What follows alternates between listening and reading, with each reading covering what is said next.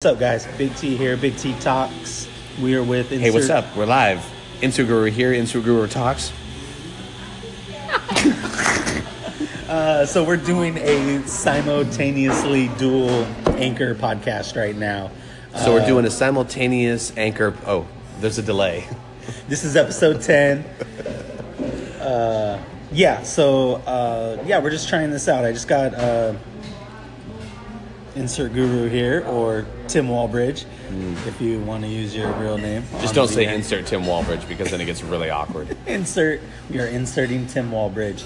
Does that make me a suppository? Depends where you're inserting it. No, so I just got on to Anchor. I'm going to check it out. So this is my episode 1. This is Travis's episode 10. But we were just sitting here talking about the new tax bill really quick and how it affects, us directly, and then the people around us. So what's your understanding? So I read through quite a few episodes. I read through quite a few articles last night. I don't know how much of it is true, but what I read, as far as me being a medium to small business, the tax breaks and the percentages that are lowered actually help my business quite a bit. Like I said, I never know when stuff is on paper if it's really true. But as far as like earned income credits, lowering the percentage of taxes I pay with the annual income that we bring in, with the claiming dependents, claiming my kids with that write-off that you get is almost doubled. There was a couple things on there I saw too, like you cannot write off alimony anymore. You cannot use... Could you write off alimony before? The article said you could. Really? Interesting. Yeah. But I don't know. And also, if a business moved you, like Intel or Nike, they can no longer write that off on their taxes as the move. That is being just like gone away. Yeah. The only ones who can are military. The stuff that I kind of focused on, because the big corporations, obviously they're going to win the whole tax restructure. It's the largest tax restructure we've had, I think, since Ronald Reagan. Since Reagan, yeah. Yeah, since Reagan. Is obviously going to 100% affect the major corporations. It instantly creates 17% more value to their companies, and so what my concern is the minute that this is actually signed, the valuations are going to be 17% more. There's going to be a run in the stock market. I mean, there's definitely going to be some tremendous upside to major corporations. I think tremendous downside to the middle class, though. One thing I did read is that the tax break to the middle class is only effective for 10 years. I did see where that. the tax break to the major corporations is basically in perpetuity. Yeah. Like there's no expiration date on it. They were saying that there is a re-sign thing, but there's no reason that they won't re-sign it and extend it every time I saw. But why make it in perpetuity for the major corporations and not make it in perpetuity for the middle class? Why put that stopgap on it? Yeah. You know what I mean? That's the part that doesn't make sense to a lot of people. Well, do you think when another president comes in, they will just completely rewrite it and try to abolish it? Of course they will. Look what happened with everything that Obama just did.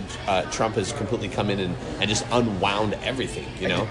I did read an article that they canceled all of. So if you did not have health insurance, how you did get the tax penalty, that is gone. That's good, as they should have. This whole medical health care shit in America is a joke. It was always weird to me that people couldn't afford to buy health insurance. And now you're going to find them? You have to find I never understood it. I mean, I understand that he thought it would probably make people get insurance, but it didn't. No, hell no, it didn't. It just pissed people off more. Yeah. I think insurance prices went up because they're like, oh, people need it now. I've had the same policy with Kaiser Permanente for going on 17 years, 18 years, right? Yeah. And when I first started 17 years ago, my premiums were $450 for my entire family. I'm paying $1,000, and that $1,000 has increased from $600 to $982 just over the last 3 years. Because of all of the healthcare reform, if you will. And it's the same service. It's the same. Well, yeah. Luckily, I'm grandfathered. I'm actually grandfathered into a plan where I have, like a 20% or $20 copay, and that's it. Like they cover fucking everything. So I'm super duper lucky in that regard. But if I was to cancel and start again, we'll have to do on episode 2 here. Yeah. So that's wrapping up episode 1. Check out episode 2. We will be going live again right now.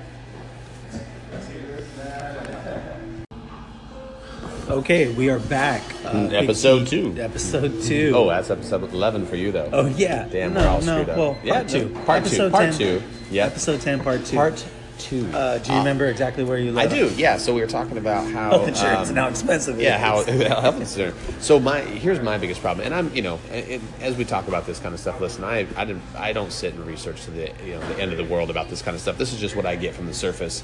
But how I feel about it in particular is that big pharma needs to be responsible for some of these healthcare costs. Like they are 100% responsible for a lot of the addiction problems we have in this country. I think that the tax breaks that they get and the lobbying that they do to keep doing what they do, which literally is legal drug peddling.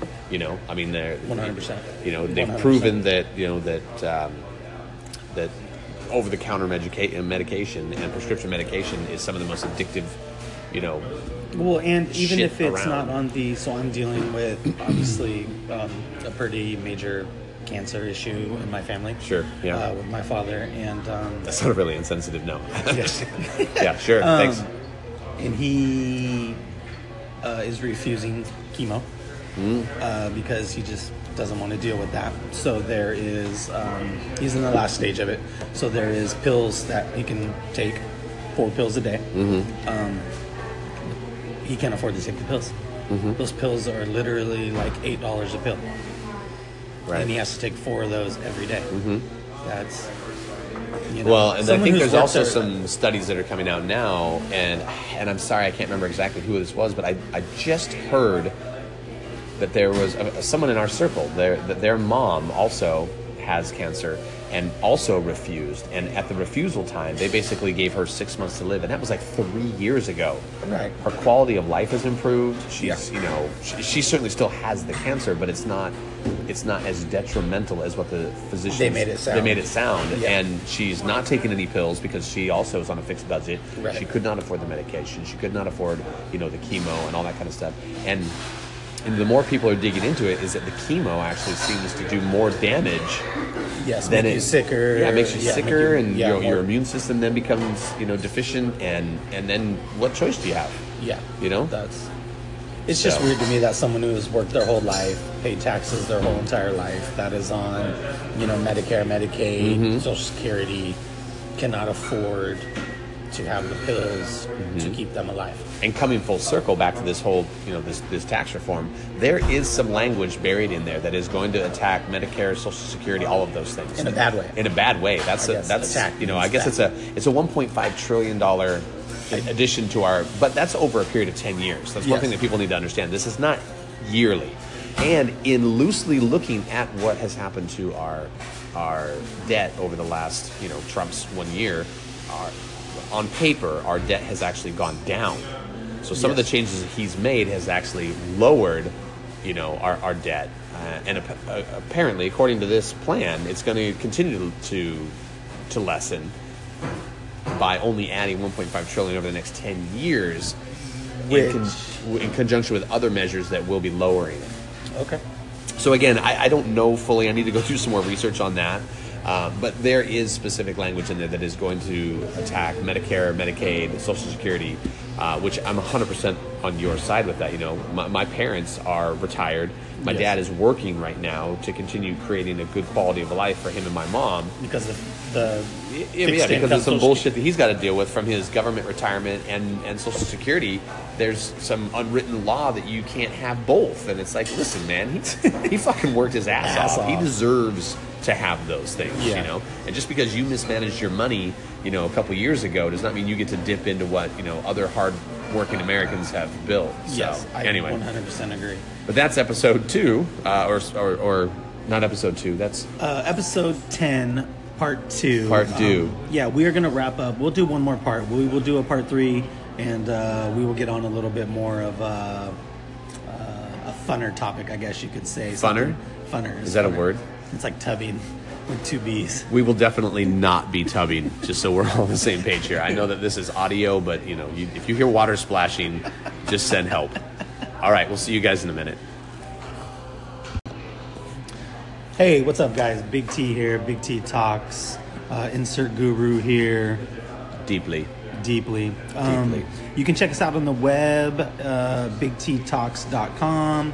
And I'm not on the web yet. You're not on the web yet? I got Instagram. I got some other stuff. It's in motion. It's in process. Yes. But the biggest part about being in process is that I am in process. Insert Guru here has just kind of become a reality from my own growth, the things that I'm looking at in my life, how I'm taking accountability for my own shit, and coming up with a plan that works for me to just get back on track and better yourself. Mm-hmm. And I feel like for whatever reason, people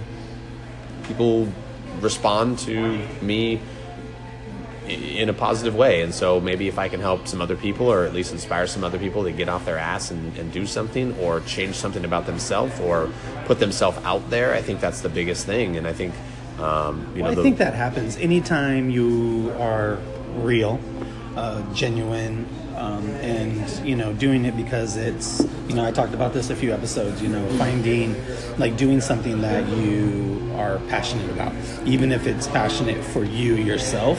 It's not passionate like I'm doing this to help others. First you got to help yourself. So if you're doing it and being passionate about it and being real about it, that's why we originally came up with the concept of Real on Real. Correct. Real shit, real talk. Not this isn't for you guys, this is for us. And with that being said, with it being for us, it is definitely for you as well. I think the hardest thing that the thing people have the hardest time with is literally the hardest thing. Right. Whoa. That was wood. The thing that people have the hardest time with is really owning their shit, really calling themselves out, and really just going, I really fucked that up. Now, I think the reason they do that, being accountable. I think the reason they do that is because they don't want to they don't want to feel that pain. They don't want to take accountability for it, and they certainly don't want to be judged by their peers if they do come out and say, "Yo, I fucked this up." But the brutal reality of it is I can guarantee you when I tell you about something that I fucked up, you have done the same exact thing, right? Yes. So by me being able to be transparent and honest and open about something trivial even that I fucked up, you can now associate with that and realize that it's not as big of a deal as you think, and the freedom that you feel by just letting it go and owning it, it's huge. Yeah, it's amazing. And it takes the weight off your shoulders. Yeah. You think clear. I'm doing it right now. I'm going through a huge growth thing right now. Huge growth? I'm going with a huge growth. I'm really glad this is audio right now. I'm going to get it removed. You guys do not want to see this. I've realized, my business is successful. It has grown tremendously over the last 5 years.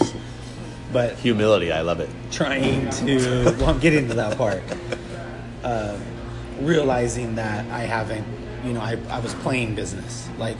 We were getting by, doing, doing what we need, paying the bills that we need, But when you really look at what you were doing versus, and then obviously as we're starting to speak about it more, right? You really start to become more clear on holy fuck, I really was not doing what I said I was doing. No, not right? at all. I was not putting into motion the same exact things I'm trying to tell you to put into motion. And that's where I'm coming from now. I don't want to tell you what to do. I want to tell you what I fucked up and how I turned it around and how I'm fixing it. I'm going to tell you what not to do. What not to do, right? Now I'm not even going to tell you what not to do. I'm just going to tell you what I fucked up and how I fixed it. And then hopefully you're going to be like, all right, well, shit, that dumbass can do it, then I can do it too, right? Exactly. And that's my hope in all of this, is that by being vocal about my own, fuck-ups, that you can just be like, all right, this, I got this shit. Right.